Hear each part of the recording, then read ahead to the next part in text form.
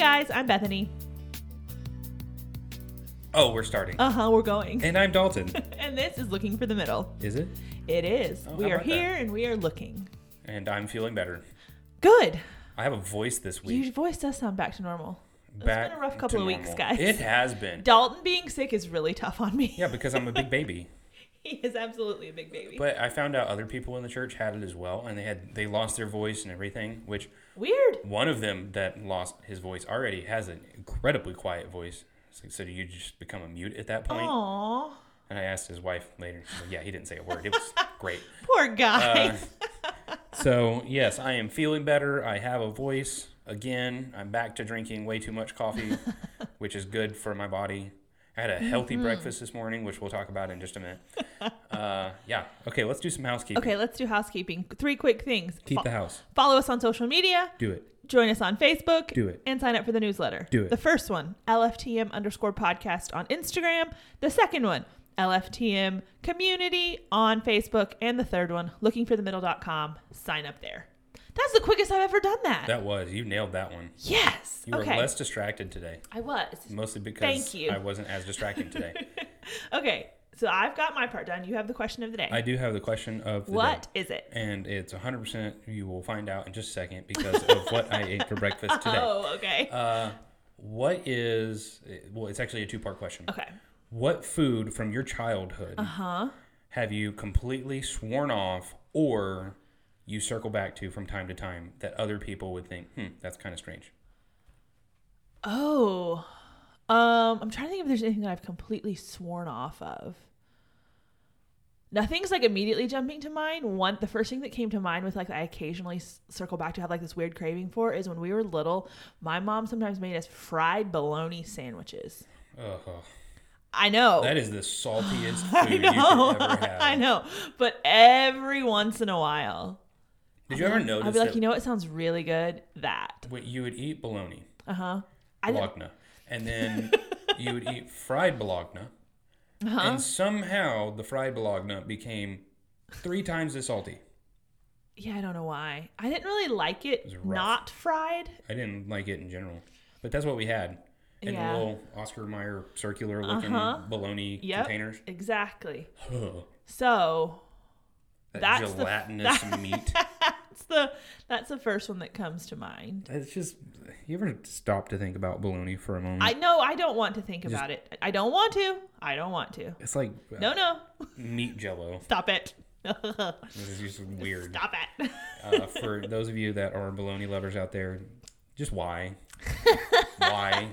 I don't understand it. Just fry it and it'll be fine. No, because then it's ridiculously salty.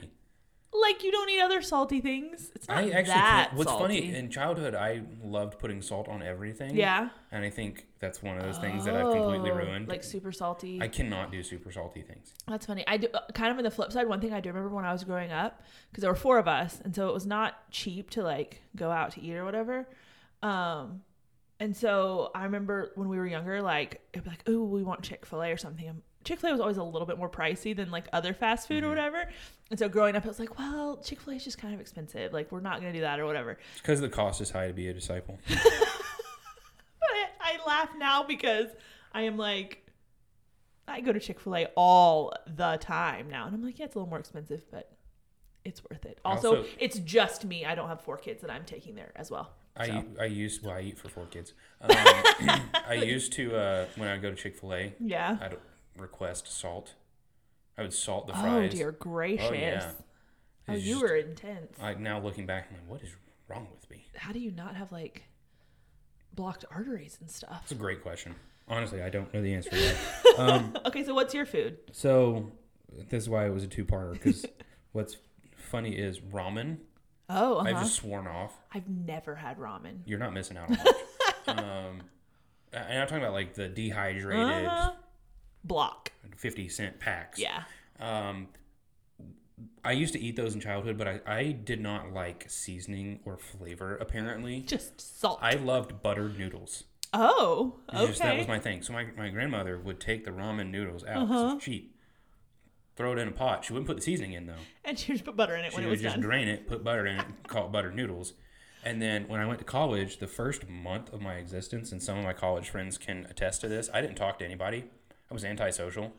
I just got there and was like, you know what? I'm going to do this college thing. I'm just going to get through it. I'm not going to make a lot of friends. I'm just going to muscle through it. Okay. Go home on the weekends, all this stuff. So I just stayed in my room and ate ramen, which had a meal plan. That was stupid. What's dumb? And I completely ruined ramen forever and all time. I still will not eat it. Ugh. It's just gross. Can't do it. Unless I'm desperate, in which case I will eat it very unhappily. You'll eat it to stay alive. The thing that I've circled back to, so this morning I had a really healthy breakfast. There was a lot of fruit. Right. Because it was a wild berry Pop-Tart. Pop-Tarts.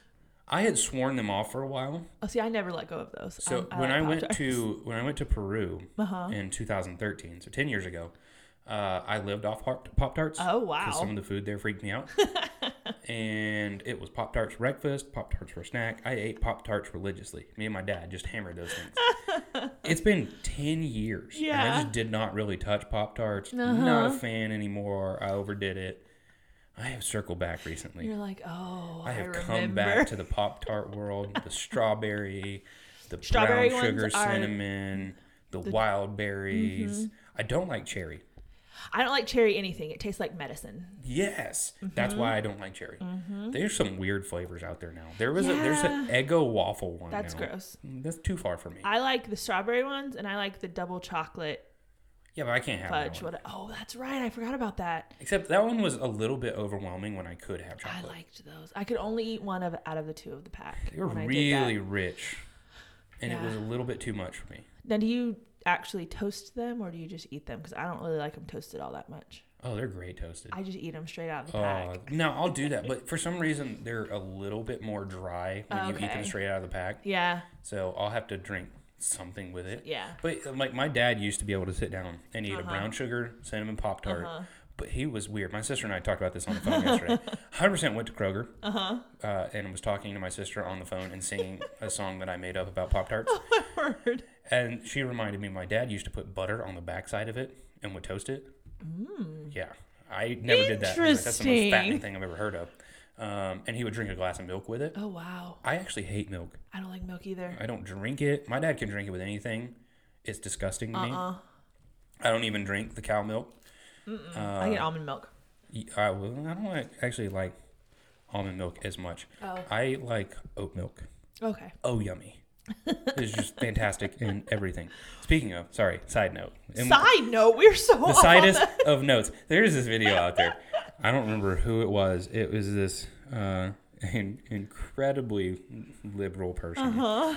And they're drinking strawberry milk, which they said milk, by the way. I hate when people say milk. Or milk. Strawberry milk. But they said, you see, it's vegan. No, because it's strawberry. And there's this video that they dubbed over it where it's these redneck farmers. Oh, my word. You ever seen a strawberry get milked before? What kind of cow do you have? Oh, my word. Do you know how, okay, let's go. If you were going to milk strawberries, you know how many it would take to even just have a glass of milk? Sat there and thought about almond milk and stuff like that? I mean, it's basically just crushed up and water added. I know. All that stuff. I get all of that. Ridiculous, the world we live in. But still. The strawberry milk thing, sometimes I just circle back to that. That's too much. It's just one of the funniest things ever. Oh, my word. Okay. All right. We are so lost right now. It's been almost 10 minutes. 10 minutes of this? We've probably lost half of our listeners today. I'm so love sorry. you so much. I do want to say, before we jump into this episode, how encouraged we have been recently. Yeah. Everyone has had such kind things to say, such wonderful encouragements of how last few shows have been really good and some of the better episodes we've had. I'm like, all right, well. Now we know what to do. We're sensing a pattern here. I think we found our stride a little bit. Even though certain listeners tell me I need to just be quiet. Not all of them. Yeah, just one in particular. Anyway. I had to throw some shade. We don't have to go into that. My sworn enemy that's actually really nice and is a great person, but it's just fun having a sworn enemy. I'll I'll have to make sure she knows she's your sworn enemy. Next time your nephew FaceTimes you, just throw her on the phone for a second. Just scream my enemy from the background. All right, what are we talking about today? Today, we are talking about biblical manhood and womanhood. Golly, that's a broad topic. I know, it is quite the topic. And part of the reason we wanted to do this is, ironically enough, you grabbed a book to put under your microphone today. And it is, what is it just called? Biblical Manhood? Recovering Biblical Manhood and Womanhood by Piper and Grudem. And that book is, how many pages would you guess? Many. Like hundreds of pages. I'm going to guess at least 600 to 800. Yes. Okay. So that is a lot of information. And when you hear, okay, biblical manhood and womanhood, it's this, it's a daunting, intimidating thing because, and it's not, we're not dissing the book. It's great. But, and also, I mean, if you, I haven't read it, so I don't know. Well, I'm just meaning like. There is no recommendation on my part. I don't know anything about the book. I'm meaning a deep dive into that is great. There's nothing against that. And biblical manhood and womanhood run throughout scripture. But that's also intimidating when you're like, but I want to become more godly in this right now, and I need some actionable steps to take.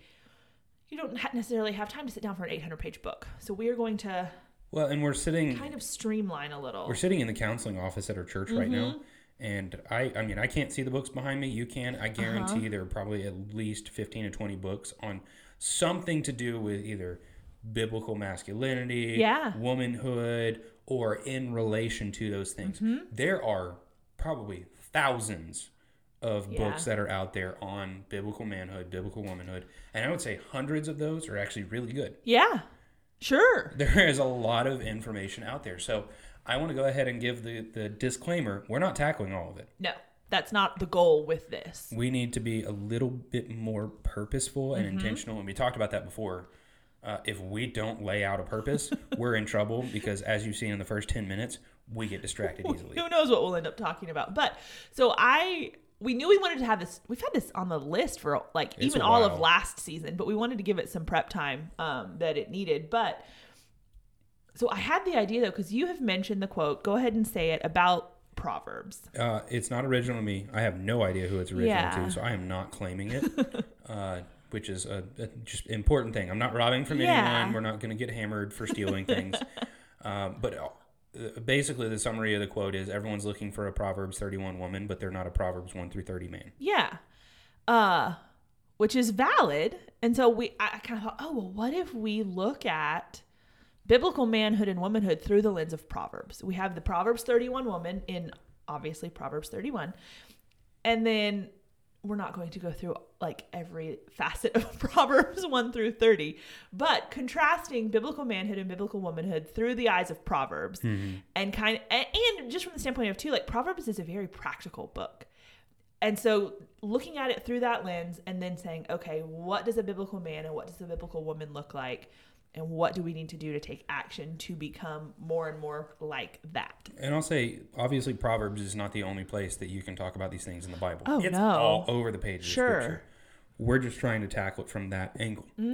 But before we get into that, let me ask this question, because this is a dating show. Right. Not just a let's walk through books of the Bible and we'll talk about it show. Why in the world are we talking about this on a dating show? Sure. Christian dating. Yes. Well, I think, that's kind of key. I think if the point of dating and the point of a dating podcast is to give you tips on how to date well, but the point of dating is not to just date forever and become really good at dating so you just keep doing that your whole life, right? The point would be to move on from dating to a marriage relationship. And as we've talked about, and this is since day one of this podcast, saying I do does not flip a switch on any sort of character in someone. It doesn't flip a switch on, oh, all these problems are just going to go away. It doesn't make things easy. Like there's not some magic whatever in a wedding ceremony. And so if you're thinking, oh, well, I'm just going to get married and then suddenly this guy will be super godly, or vice versa, if you're a guy, she will magically be everything a godly woman should be. That's not the case. But if you don't know what you're looking for up until then, you may find yourself in that place of just hoping, poof, everything will be easy after we say I do. So it's like, okay, let's sketch this out as you are in a dating phase and go from there. Well, I think a big part of this is the title of our show. Yep. looking for the middle. We are looking and searching and trying to find these things. And we're going to talk about today things that you should be looking for. Yep. And on the flip side of that, things that you should be. Because we're answering both categories. Now, for me, what's interesting, I love the concept of biblical manhood because my dad has just been engrossed in it my entire life. So my dad, among the many hats that he wears, is pastor of men's ministry. So every men's ministry study that he's done growing up, I was in. I would sit through it, listen to it, and my life has just been saturated with the concept of biblical manhood. So this is a fun topic for me to talk about, and it's an interesting topic. But it is, on the other side of that coin, it's a hard topic to discuss, partially because it's so broad, but because our culture is so against these concepts. Our culture absolutely hates a biblical man. Yeah. And our culture absolutely hates a biblical woman. And it's not really a one-size-fits-all kind of category. Yeah. These are things that you must be, but it doesn't have to. You don't have to be the exact same personality across the board. Yes. There's a lot of disclaimers that I'm throwing out here. No, but it's important that we good. make those statements ahead of time as we get into this. But everything we're going to be talking about is countercultural. We did discover something in conversation that I think sets the table for this. Yeah. Because you'll find a lot of the themes that we're going to be picking out here correlate. Yes. There is a lot of similar things on the man side and on the woman's side. When I talk about being a Proverbs 1 through 30 man, where I start is Proverbs 1:7. Yep. The fear of the Lord is the beginning of knowledge. Fools despise wisdom and instruction. Yeah. So that was kind of where I was planning to jump off of a biblical man fears the Lord, and that's where it's the beginning of knowledge and wisdom. Yeah. You made a comment, and this is something that I should have seen way earlier on, but it just kind of dawned on me. Yeah. Read the verse that you were reading from the end of Proverbs 31. Yeah, so Proverbs 31:30 says, "Charm is deceitful and beauty is vain, but a woman who fears the Lord, she shall be praised." So in both instances, Proverbs 1:7, the very beginning of the book, the fear of the Lord is the beginning of knowledge. Yeah. Proverbs 31, what verse is that, 30? 30. And there are 31 verses, so it's like second to last verse. And it ends with the fear of the Lord. Yeah. So that is, I think, the major overarching theme of biblical masculinity, biblical womanhood, is the fear of the Lord. Yeah, well, and I think it's just the overarching theme, I guess you could say, of being a follower of Christ, being a Christian, which, sure, like you were saying, there are distinctly feminine and distinctly masculine requirements, callings, all of those things. But there is a lot of overlap because being a follower of Christ in so many ways is just being a follower of Christ. There isn't that distinction. It's just being a disciple and follower of the Lord. And so, yeah, that's what Proverbs is, bookended by fearing the Lord. And in Proverbs 31, where it says, "A woman who fears the Lord, she shall be praised," there's this whole list of things that precede it that a godly woman should be, but this is the one that shall be praised. This is the one that's called out as being praiseworthy. And so I think so much then of Proverbs is saying, okay, fear the Lord, and as you'll talk about a lot, wisdom is key. Everything else is just an outpouring of that, an outflow of those two things. It's saying, okay, here are the things you do when you fear the Lord and have wisdom. So that's our starting point. Yep. If you want to know what a man is according to the Word of God, and you want to know what a woman is according to the Word of God, you start here. It is one that fears the Lord. Which, do you want to camp out for 1 second? We didn't really talk about this quickly. On the concept of fear? Yes, thank you. Yes. Okay. Great mind. I was actually about to just go ahead and jump into Wonderful. it. I wasn't even going to ask for permission. Great, go for it. The concept of fear is an interesting one, and there's a lot of debate out there as to what it means.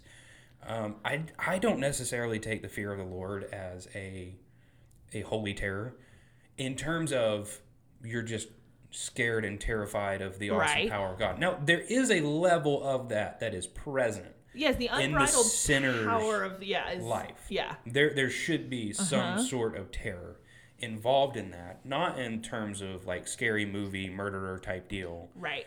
but a holy terror of an awesome, unlimited, powerful God when you're a sinner who can't be in his presence. Exactly. So there is that aspect of it. I don't think that's necessarily the concept that's at play here. When you read through Proverbs, that doesn't seem to be what's at stake.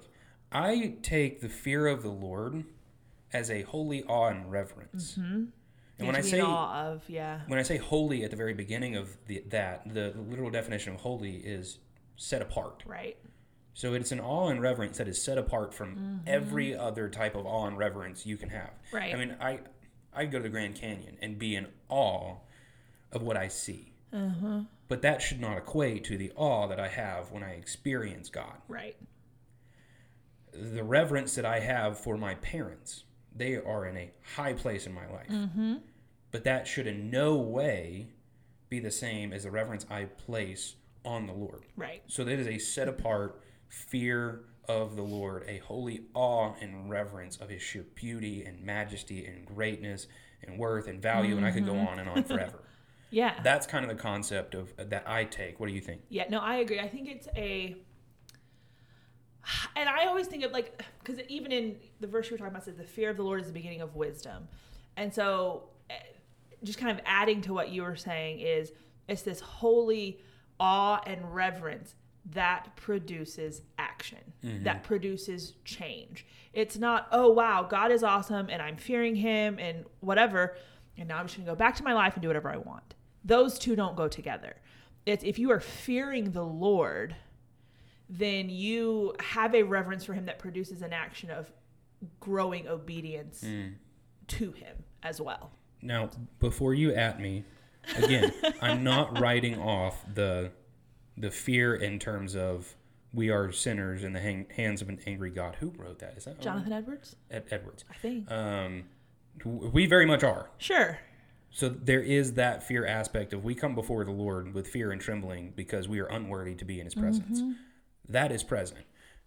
But I think the major overarching theme of Proverbs is that holy awe and reverence of actively pursuing the Lord because there is none like him. Yes.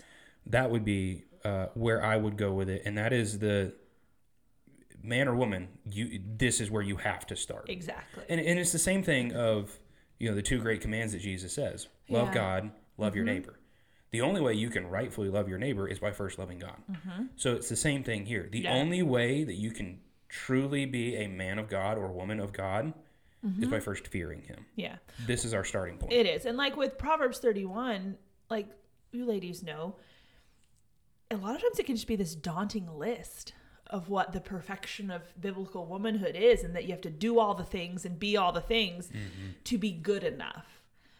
And I want and then at the end it talks about fearing the Lord. And I think if we, in a sense, bring that up above all of the others and say, if this is in its right place, all of the rest will flow out of it. Not because, and like you said, there's a lot of variation of what that looks like. This is not a cookie cutter mold that everyone has to mold themselves into, I guess. But put that over it and the rest will flow out because you fear the Lord, not because you're trying to earn something from him. Like that's, I think, an important distinction of what that looks like. That's a really good distinction too. As I'm shaking a mechanical pencil on the microphone, that's probably going to pick up. That's a really good distinction. All of it's like the fruit of the Spirit. It's just going to show up in your life when you really have trusted in the Lord, when you've chosen. Careful how I word that. When you start following Christ. Yeah. When you're indwelled by the Spirit, that happens naturally. Right. Because your love for God is so great that you desire to be obedient to him. The same thing is true here. It's not because you're trying to white knuckle it and say, I fear the Lord, I fear the Lord. Same thing with, we talk about the contentment and all of this stuff. No, it's because you do fear the Lord, so it's just going to naturally flow out of you. That's a great distinction and caveat. Now, as we jump into this conversation, part of the reason why we're having this conversation, last season we had the episode on, I don't remember what we titled it, Something about knights in shining armor and supermodels with ESV study Bibles. Yeah, something like that. One of the major themes of that show was you're just not going to find that perfect someone that's out there that women are expecting to have this massive chiseled knight in shining armor that's going to show up and lead them perfectly spiritually and all of this stuff. And the same thing, guys are looking for this supermodel type woman that knows and is able to just thumb through an ESV study Bible. That you're not going to find that. Right. So manage your expectations and know what Scripture calls. That was the issue that we pointed out. And a lot of what we've been doing this season is, okay, we pointed out issues. Yeah. Let's try and answer them. So that's a big reason for this episode is answering that problem that's out there in the church today. Yeah. Don't look for that. Okay, great. Okay, now here's what you're going to need to look for. Yeah. So since the statement that I have made is everyone's looking for a Proverbs 31 woman, let's start with the Proverbs 31 woman. Because I know you've got a list of things that you've seen. I do, yeah. They're not exhaustive. There's so much more in the Bible that we could say, but that's a great place to start. What does a Proverbs 31 woman look like, and how are you understanding and seeing those things? Okay, so I can do you want me to just go through the whole list? There's 12 things on it. Well, 11. We've talked about the fear of the Lord. Well, don't just bullet point read them. But yeah, go you want to go? Okay, we'll just start. The list that you have, because I'm different and I don't have a list. Okay.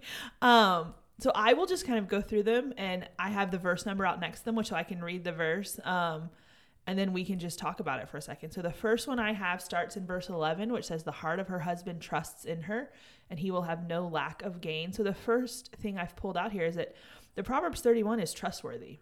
And I want to point out, like, this is talking about in the context of her husband trusts in her, but I don't want us to, as single women, gloss over that and say, oh, well, that doesn't apply. Like, your husband doesn't, but if you aren't building yourself up as a trustworthy woman now, why would your husband, you have to start that now. Again, back to, you don't get married and a switch flips and suddenly you're trustworthy.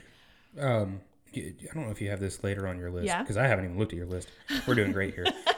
Because another way I would want to word that is faithfulness. She's marked by faithfulness. She is faithful in all things and follows through with the things she says. I don't have that specifically on here. So I think another way to word that would be she is a faithful woman. Yeah, I think that's really a good way of putting that too. Is she is faithful, and not just. I don't know. It's not just her husband. Like, that would permeate to all of life, even though in this specific verse, that's what it's talking about. Number 2 I have is she works with her hands joyfully, or in delight is what it says here. Then verse 13 says she looks for wool and flax and works with her hands in delight. And so I think it's kind of a twofold thing of she is, because later on we're going to talk about she's not idle. She's not lazy. Like, those are bigger themes through this. But the in delight is the one that stuck out to me too, of I think a lot of times we can fall into checking things off the list and doing the things we have to and doing the things we're supposed to because we're supposed to. But do we really do them with delight? Do we do them with joy? Are we actually thankful for the opportunities that we have? And I think that's something that man or woman doesn't matter, but as Christians who fear the Lord, we should be marked with joy. I wrote down delightfully diligent. I'm sitting here writing down the things that you're saying, trying to just match up some of them. Yeah, that's a good one. She is delightfully diligent in doing the tasks that are put before her because she sees them as opportunities given to her by the Lord. So that's the next one. Verse 15 then. She rises also while it is still night and gives food to her husband and portions to her maidens. And I don't think, did I say food to her husband? Food to her household. I don't know what I said. I don't know what you said either. Anyway. I should probably just be flipped there. Sorry, people, you're about to hear me flipping my Bible. So that's verse 15. I nailed that. And I think with that one, like, it's not, the focus is not that she gets up super early. Now, may that be what your current stage of life or your family needs or whatever? Sure. But I think the overarching principle is that she is not lazy. She will get up early if that is what's needed. And she is serving those around her. She gets up and she gives food to her household and portions to her maidens. She's looking out for other people and, again, diligent in doing that. And so someone who isn't lazy and self-focused is going to be someone who is a godly woman. And then verse 16, it says, she considers a field and buys it. From her earnings, she plants a vineyard. And I just think that you don't have to be, I don't think that's meaning every woman out there has to be a farmer. She also doesn't have to be a CEO or a crazy business-minded entrepreneur. That's not a requirement, but I think she is wise, going back to our theme here, she is wise with the business and money opportunities the Lord has given her. I don't think you have to be seeking out to be, like I said, this huge business savvy person, but the opportunities that God gives you, are you wise and thoughtful in how you deal with them? You just jump in whenever. I'm just kind of going down this list, but if you're like, you have a thought, feel free. I'm tracking with you so far. Okay. Then going down to verse 20, it says, she extends her hand to the poor and she stretches out her hands to the needy. Hold on. You've just glossed over one. Okay. I didn't pull out everything. I know, but this okay, go for it. One of my favorite ones. No, go for verse it. 17. Okay, read it. She dresses herself with strength and makes her arms strong. Now, I'm not saying you got to go get out and get jacked. I do have that one on here. I skipped it. Why'd you skip it? I didn't. I just totally missed it. Don't do that. That's one of my favorite ones. Strong, verse 17. I do. The way that we can read strong. Now, the makes her arms strong, that is pretty straightforward in terms of ability to do what is required and necessary. Yeah. But she dresses herself with strength. Mm-hmm. It's not a strong woman that is strong as in divisive and pushy with what she wants. But there is a beauty in strength. I just love this. To see a woman that is strong and confident in who she has been created to be, and carries herself not in an arrogant or rude way. Yeah. But is just not fearful of the world around her. She is strong in character. Yeah. And the idea of she is clothed in strength is that it's just evident. I think that's such a beautiful thing. I'm glad you caught that. Don't gloss over No, that. I wasn't trying to, but yeah, so that is verse 17. So then now moving to verse 20, talking about extends her hand to the poor, stretches out her hands to the needy. It's someone who is conscious of those around her, is conscious of the needs around her, and is reaching out to help. And so I think it's a twofold thing there. It's someone who, like I was talking about, she extends her hands to the poor and stretches out her hands to the needy. So she, in a sense, she knows who the poor and needy people are. So there's an element of being involved in community to an extent of being able to know what the needs are. But then also now she's going to meet them. She's going to help and serve there. And so someone who is not so self-absorbed that their issues and their stuff and what they have going on is all they can see, but they can get outside of themselves enough to see that there are hurting people around and then go and serve and meet those needs. Okay, so then verse 21, she is not afraid of the snow for her household, for all her household are clothed with scarlet. That is someone who is preparing and looking towards the future. Again, it's not today, myself, all that matters, but someone who is caring enough about other people and is putting in the work and, like you said, diligent in doing that ahead of time. Someone who has the forethought and can look to the future and then not be fearful of it because everyone is prepared. Verse 25, then strength and dignity are her clothing, and she smiles at the future. I don't know. That's one of my favorite verses. It's like, those are the things that are defining her, strength and dignity. And I think when it comes to, a lot of times we think of Proverbs 31 and we think of like all these things that you have to do. And it's, sometimes you get this idea of, oh, well, you have to be this meek, quiet little church mouse type. And I don't, that is not that to me. Was a strength and dignity are her clothing, and she smiles at the future. That is not a picture to me of someone who's shrinking away from everything and hopes to not be noticed and just, be super, I don't know, what's the word I'm looking for? Blending in and just unnoticed.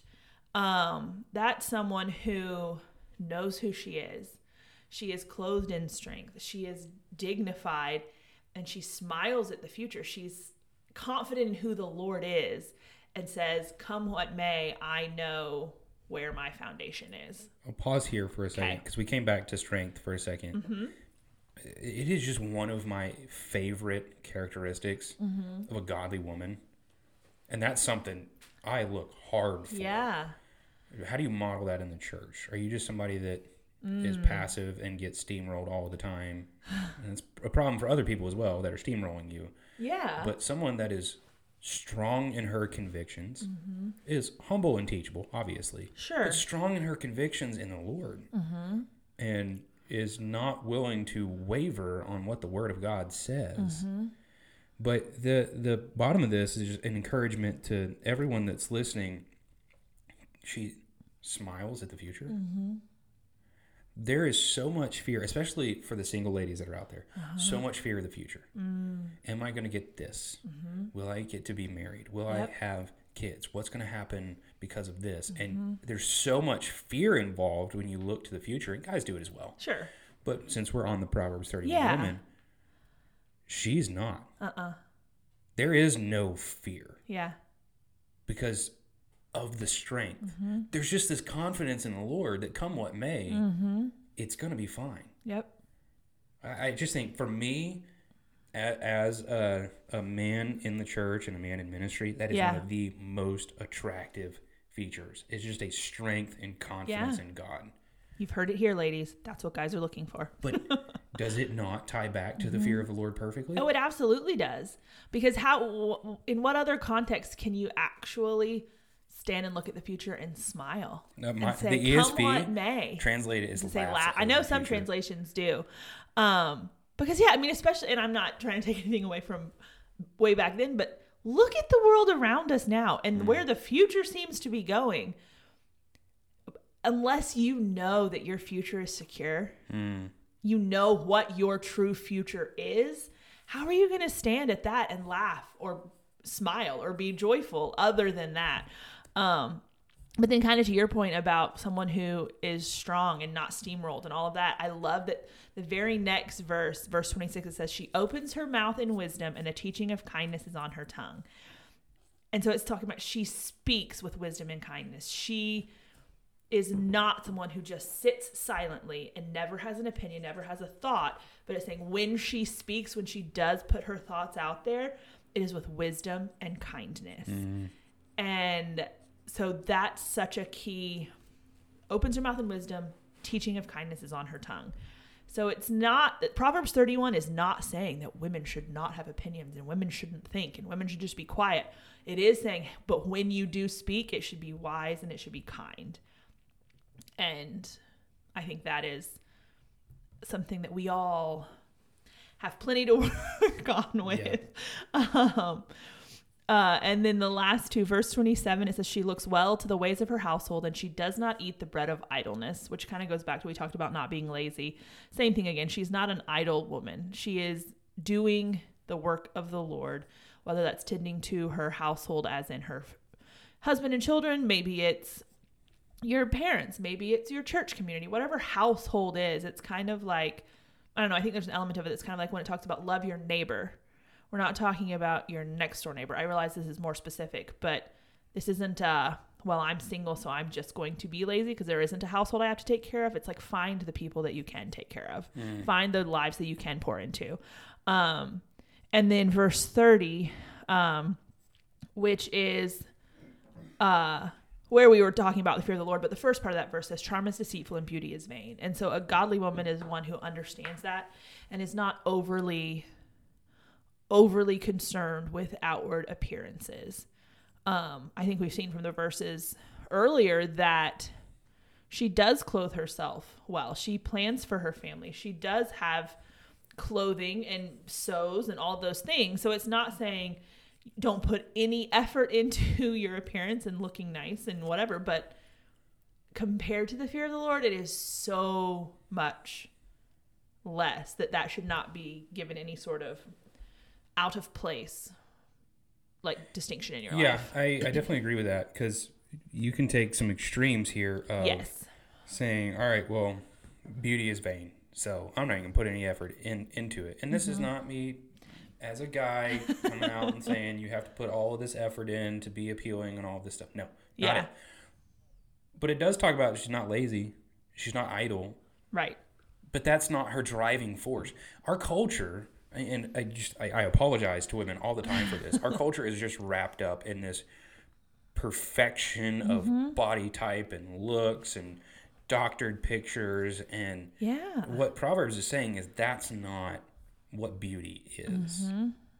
What the culture and the world around us says beauty is, that's not what it is. It does talk about in the scriptures across the board when it talks about women that there is just this beauty that is in them, and men are like gorillas. It really is a story of Beauty and the Beast here. Of even if there are good-looking guys out there, they're not. It's just not the same. Right. There is just this beauty and dignity with women, and there's effort that's placed in there, but it's not this obsession with self. Not overly consumed with self, but adorned with the beauty that Proverbs 31 says is beautiful. Well, and that word vain that's there, it in like the Hebrew, it means like a breath or a vapor. And so I think the verse is contrasting that charm is deceitful and beauty is vain because it will pass away so fleetingly.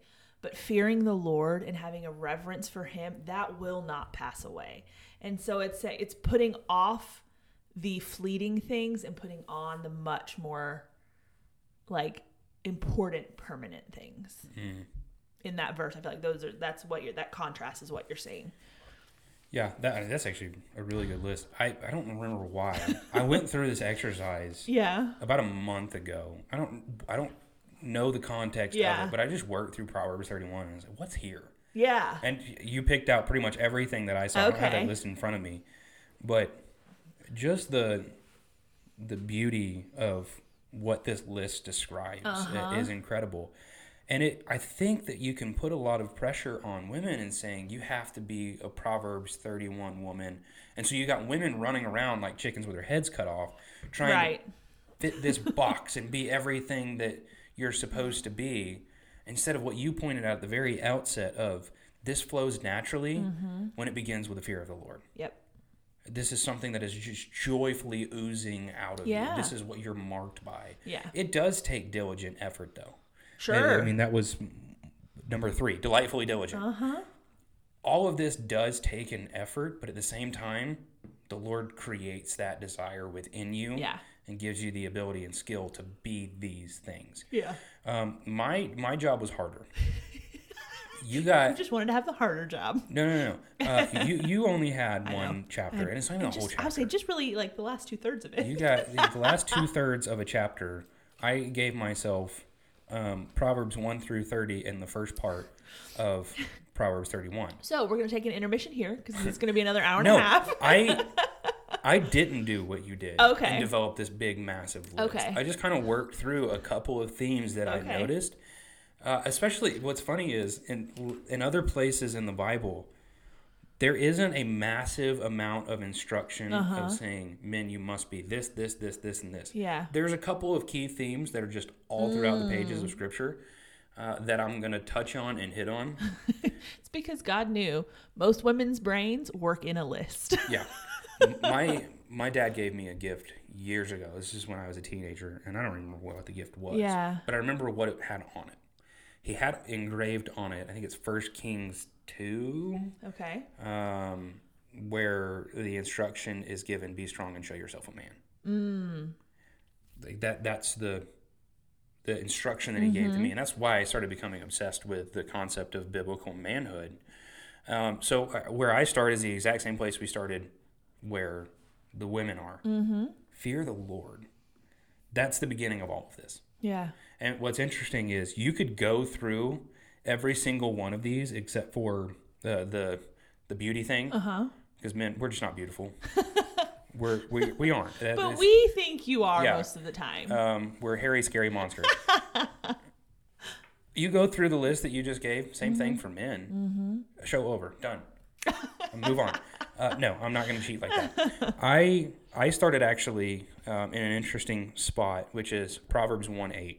Okay. So it starts with the fear of the Lord, and it goes, "Hear my son, your father's instruction, and forsake not your mother's teaching." Okay. Growing up, I kind of overlooked this aspect, that my training as a man was from both my father and my mother. Mm-hmm. I used to say something to the effect of when I got older and I would open a door, if I didn't do this, my dad would smack me. Right. And I said that in front of my mom one time. She's like, I taught you that. You learned that from me as well. I had to apologize. You're right, and I didn't give you the honor, the respect, and the credit for that. A godly man begins with submitting and listening to the instruction and teaching of his parents, his father's instruction, his mother's teaching. But it doesn't end with just receiving it, but it's holding on to that. Yeah. I think a godly man holds on to the wisdom and the instruction and the teaching that he was given his entire life. Sure. That is a treasure to him. So he is marked by wisdom. And that's the soaking point of all of Proverbs. So Proverbs 2:2. Make your ear attentive to wisdom. Incline your heart to understanding. If you call out for insight, raise your voice for understanding, verse 5, then you will understand the fear of the Lord and find the knowledge of God. A godly man, beginning with the fear of the Lord, is marked by wisdom. Mm-hmm. Wisdom is a very broad category. And what I would say to all of the men out there is wisdom is gained through experience. Ultimately, it's gained through the Lord. Sure. But it is gained through experience. Mm-hmm. So ladies, don't walk up to a 21-year-old man and expect him to be perfectly wise like your 55-year-old or 60-year-old father is. Uh-huh. That is an unfair expectation. He hadn't lived life like that. Exactly. But is he marked by a desire to pursue wisdom? Mm-hmm. I think that has to be a calling card of a godly man. Men, this is what you must be doing. Women, this is what you must be looking for, is someone that pursues wisdom. Is your ear attentive to it? Mm-hmm. Is your heart inclined to it? Are you calling out for it?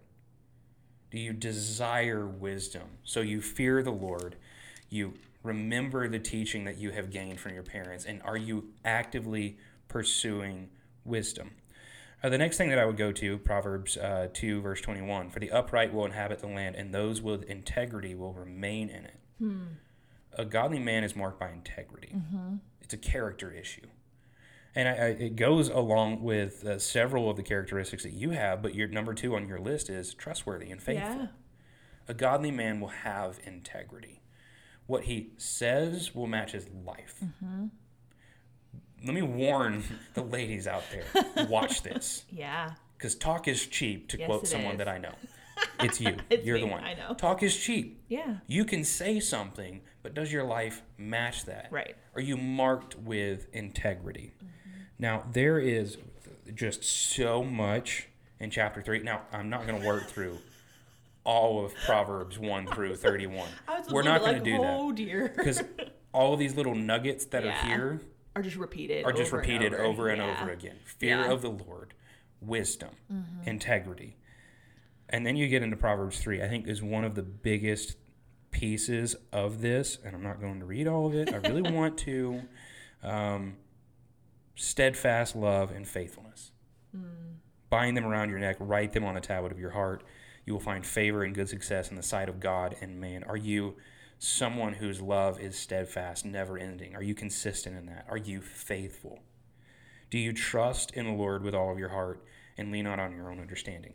Ladies, this is the same for you too. Mm-hmm. Again, our lists are very similar here.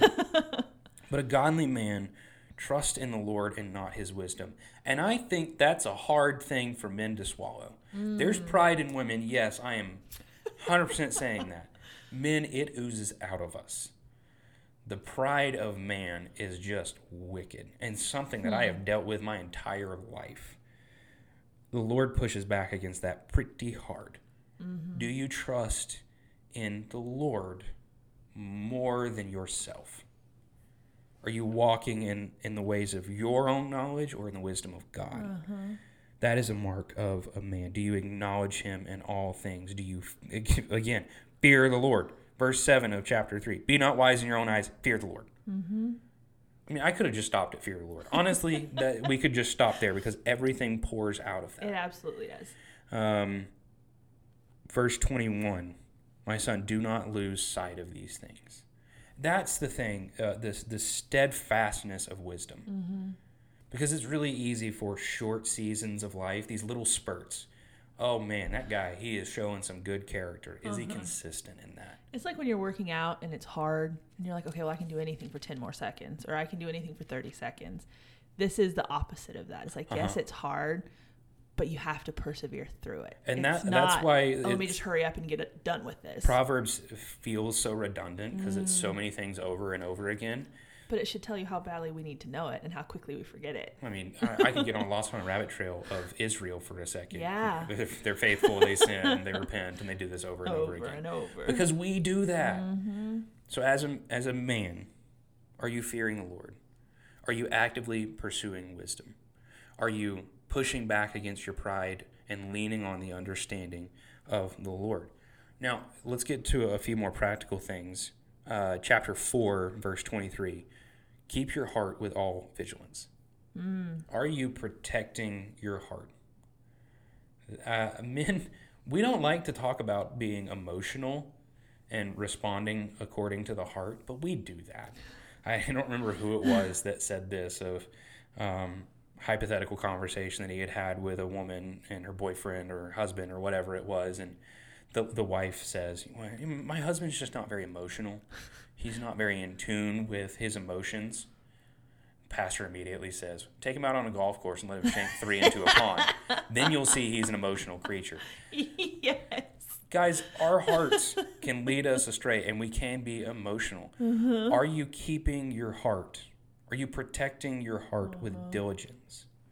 I think that's another big one that we overlook. So a godly man is wise. He fears the Lord. He has a character and integrity just oozing out of him. He is not proud and boasting. He protects his heart. Proverbs 5:21, for a man's ways are before the eyes of the Lord, and he ponders all of his paths. He just rests in the sovereignty of God. He rests in the truth that God will carry him and move him forward. I'm bullet pointing at this point. Yeah. This is where I'll camp out to wrap up all of these other things. Proverbs 6:27. This is an interesting one, and you'll be a little confused as to why I'm here on biblical manhood. Can a man carry fire next to his chest and his clothes not be burned? Or can he walk on hot coals and his feet not be scorched? Now, this is talking about, in the context, sexual immorality and those type things. What this is really describing is self-control. This is a fun one for me, mostly because I'm still working on it. Yeah. Self-control is tied to biblical manhood everywhere. You go to Titus 2, for instance, the instructions that Paul gives to young men is hilarious. To younger women, he says a list of things. To older women, he says a list of things. To older men, he says a list of things. Then he gets to young men. Yeah. And you're expecting another list. He says one thing, self-control. Stop there. That's enough. Self-control. Yeah. Because that's all you can handle. Self-control is one of the major tenets of being a man of God. Are you marked by control of self? I actually go Proverbs, and this is where I'll start fast-forwarding. Proverbs 25. Okay. It really has to do with self-control. Proverbs 25:28. A man without self-control is like a city broken into and left without walls. Which we don't have a ton of context for today. No. But You think of ancient cities in the Near East, and they had these massive walls that would go around the cities and encampments to protect against invaders. Right. That it's not like a simple border. I mean, it was big walls. That was how they protected themselves against people coming in and stealing everything and absolutely wiping them out. If a city didn't have walls, it's open season. You're like, that's easy. I'd take that in 3 seconds. Yeah. A man without self-control that is not marked by self-control will be destroyed in a moment. And that's why you go back to earlier in Proverbs where it talks about carrying fire next to his chest and being very dangerous. When you play without self-control, you're going to get burned. Yeah. And that is one of the biggest things that I have found throughout Proverbs. And there's, again, we could go through your entire list in Proverbs 31 and say yes to all of those things. But for some reason, the major tenets, obviously the fear of the Lord, there is wisdom, integrity, so interested in his character. Mm-hmm. Is he a man of character? Does he work hard? Is he diligent in all of these things? And is he self-controlled? Yeah. It just hammers self-control, self-control, self-control, because we're so bad at it. I don't understand why it is, but we're just awful at self-control. Food, give it to awful me. at self-control. Sexual immorality, awful at self-control. Just simple things in life, awful at self-control. That's why Paul was so focused on it. That's why the Proverbs are so focused on it. All throughout the scriptures, be self-controlled. Now, I want to wrap up my little list of things, and I have been all over the place compared to you. That's why you had the tiny list, and it's not fair. I'm going to get outside of Proverbs for a second. Okay. Because there's a few other things that mark a man of God. Obviously, we talked about strength. Be strong. 1 Kings 2, I think, be strong and show yourself a man.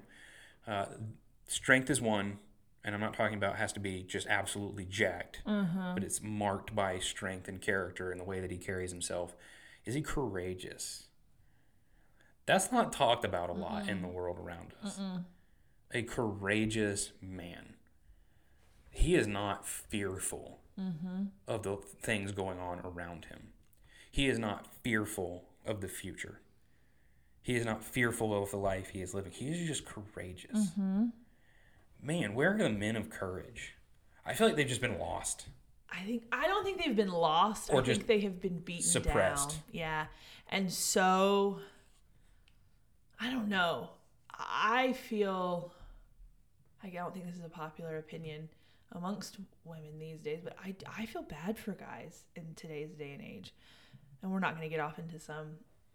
It's really easy to. Well, I know. I can see it happening. But like with feminism and just the way society looks at strong men with conviction, I think it just gets beaten out of them. And you get so beaten down that they just stop trying, which isn't necessarily okay, but I get it. And so, I don't think it's a matter of they're just lost. I think they're exhausted. Yeah. And I hate that for you. The world tells us we can't be these things. Right. Don't be strong. Yeah. That's toxic. Toxic masculinity gets thrown around about. It's out there. Yeah. Oh, it is, but it's not what you get told it is. No. Because a lot of times what gets thrown out under this label of toxic masculinity is really just biblical masculinity in a lot of ways. But yeah, yes, there is toxic, sinful, horrible behavior out there. Absolutely. But that term has become such an umbrella for a lot of things that it's not. I'll say this, and it might be controversial. It's not that hard to be a man of God. In terms of our list is not exhaustive. Being honest, fear the Lord, pursue wisdom, be a man of character, be self-controlled, work hard, be strong, be courageous. That's not a big list. It's not that difficult. And yet, we're losing men rapidly. We've lost the concept, like you were talking about, of biblical masculinity, and we need to recover that. I'm gonna throw some darts here, and I'm gonna throw it at the ladies. Okay. And I do it because I love you. You're perpetuating the problem. I would agree with you. By saying yes to weak men. Yeah. When I want a man of God, I want a man of character, but I just can't seem to find one, so I'm just going to settle for less. And I'll go out with that guy, but he's got some self-control issues, and he's not very good with his emotions, and he's not really a spiritual leader and those type things. But I just want to find someone. Yeah. When you do that, you are just continuing the problem. Yeah. You're allowing weak men to say, all right, well, I can keep doing this. Yep.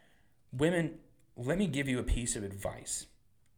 You see a weak man that seems to show some interest in you, tell him to take a hike. Yeah. I don't want that here. I agree with you. I do. Wholeheartedly.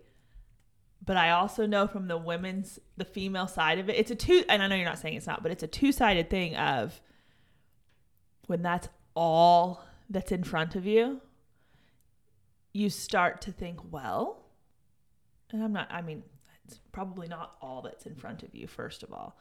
But when it seems like it is, it's hard to say, well, are my standards too high? Am I expecting too much? I guess this is what it's actually supposed to be like. And you say, well, okay. I'm just saying it's not as straightforward as it seems. We've talked about this. We talked about this a while ago. Is God enough? Yep, that's what I'm saying. I agree with you that that's what you should do. I'm just saying it's tough. But is God enough? Because I understand it is tough. Uh-huh. It is hard to be like, all right, well, I keep passing on all of these guys that are just weak men. And let me just throw out a wrinkle in everything I just said. What you didn't hear me say is this guy has to be perfectly good looking. Right. He's got a clear 6 figures. He's got to have this, and this of all worldly standards. I didn't say one of them. Fear the Lord, holds on to wisdom, man of character, self-controlled, strong, courageous. That's what I said. Yep. Not a single thing from he has to fit this perfect, massive NFL football player type look. Didn't say that. No. So if you're sitting there going, well, he's not exactly what I want because he's just not this buff, massive guy that's super rich and can let me just live out all of my fantasies and dreams. I didn't say any of that. No, you did not. So if you're saying no because of that, check your heart because you're saying that. Oh, for sure on that. I agree with you. But what I am saying is you need to fear the Lord and be satisfied in him enough to not let weak men continue. And just say, I'm sorry, but I'm not interested for this reason. Tell him graciously. I was going to say, that's the thing, though, is you have to tell him. Graciously and as lovingly as you can. But if this guy, you can just tell there is no self-control within him, I'm just not that interested because I've noticed this pattern in your life, and this is a big deal for me. This is a deal breaker. Mm-hmm. Do you have a confidence in the Lord to say that? That would be tough. It is. Yeah. Yeah. I've had someone say it to me. It was back in college when I was wrestling through a lot of these things. Yeah. Someone said it to me, kindest thing they ever did. Yeah. Hurt real bad. So bad.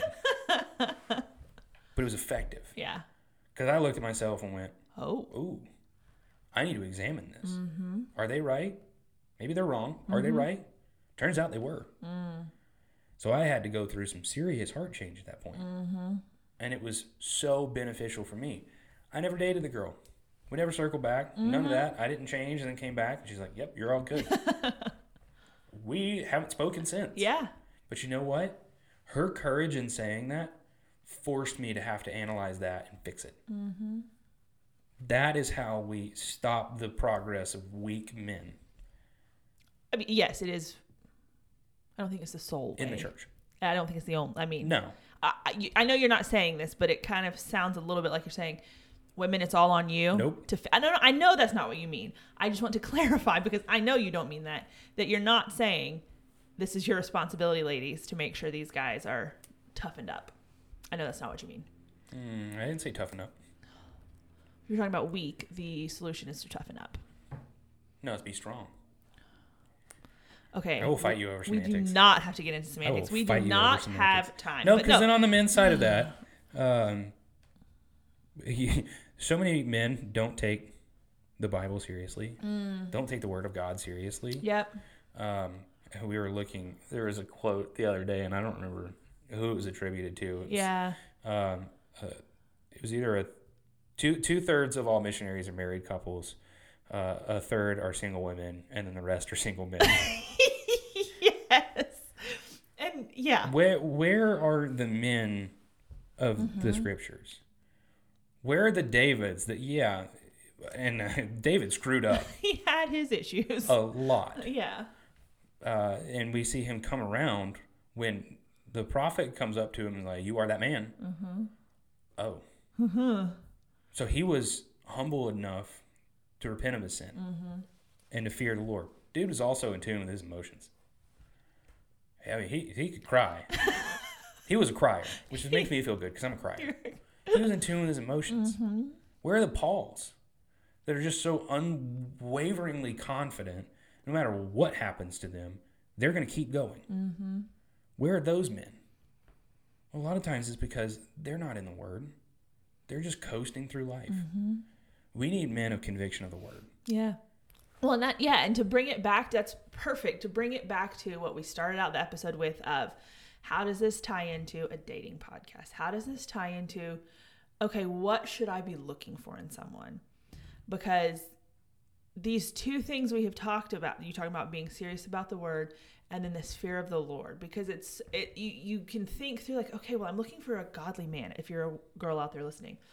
And there's all these things that make up a godly man. So how in the world do I know that I've checked all of them off and I make sure he is? And like for me, that got overwhelming like several years ago. Like, how do I figure this out? Like, how do I know what's important? How do I know it's not? And I came back to the two things of, does this guy have a high view of the Lord? Does he fear the Lord? Does he have a high view of God? Does he have a high view of Scripture and its authority in his life? Because if he has those two things, Scripture is important to him, he spends time in the Word, and then he sees the authority that it should have in then influencing your day-to-day life.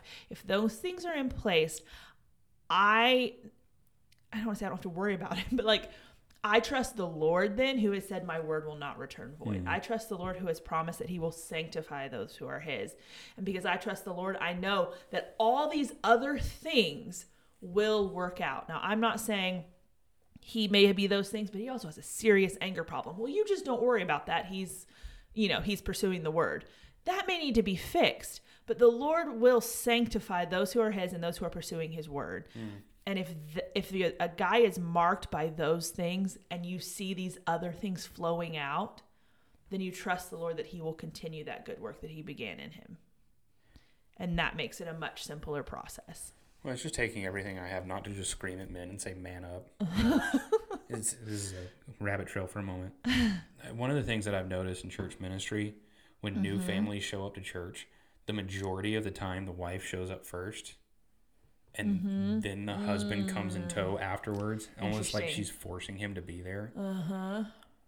What's happening? It's one thing that has always perplexed me I've had strong men in my life. Right.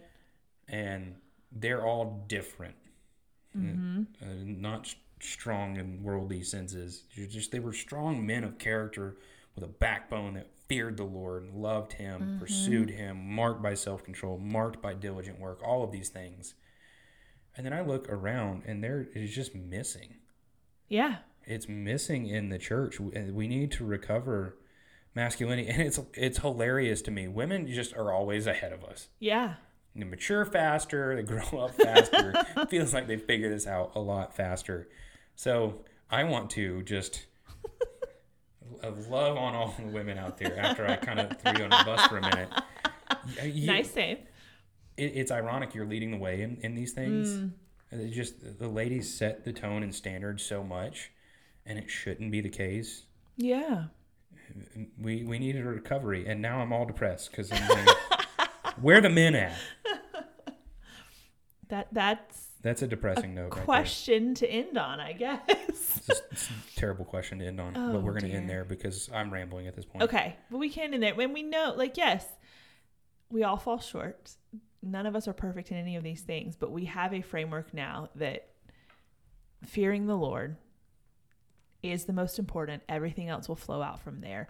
And I think if we recover a right view of God, then your question of where are all the men at, where are the true women at, all those questions will get answered, because that's the problem that's missing at the end of the day, is they aren't viewing God rightly. So I think that's a better place to end. Okay, we will wrap it up there, guys. This has been a good discussion. It's been a long episode, so thank you if you're still here finishing up with us. We appreciate it. We will be back next week with another episode, but until then, I'm Bethany. And I'm tired. And this is Looking for the Middle.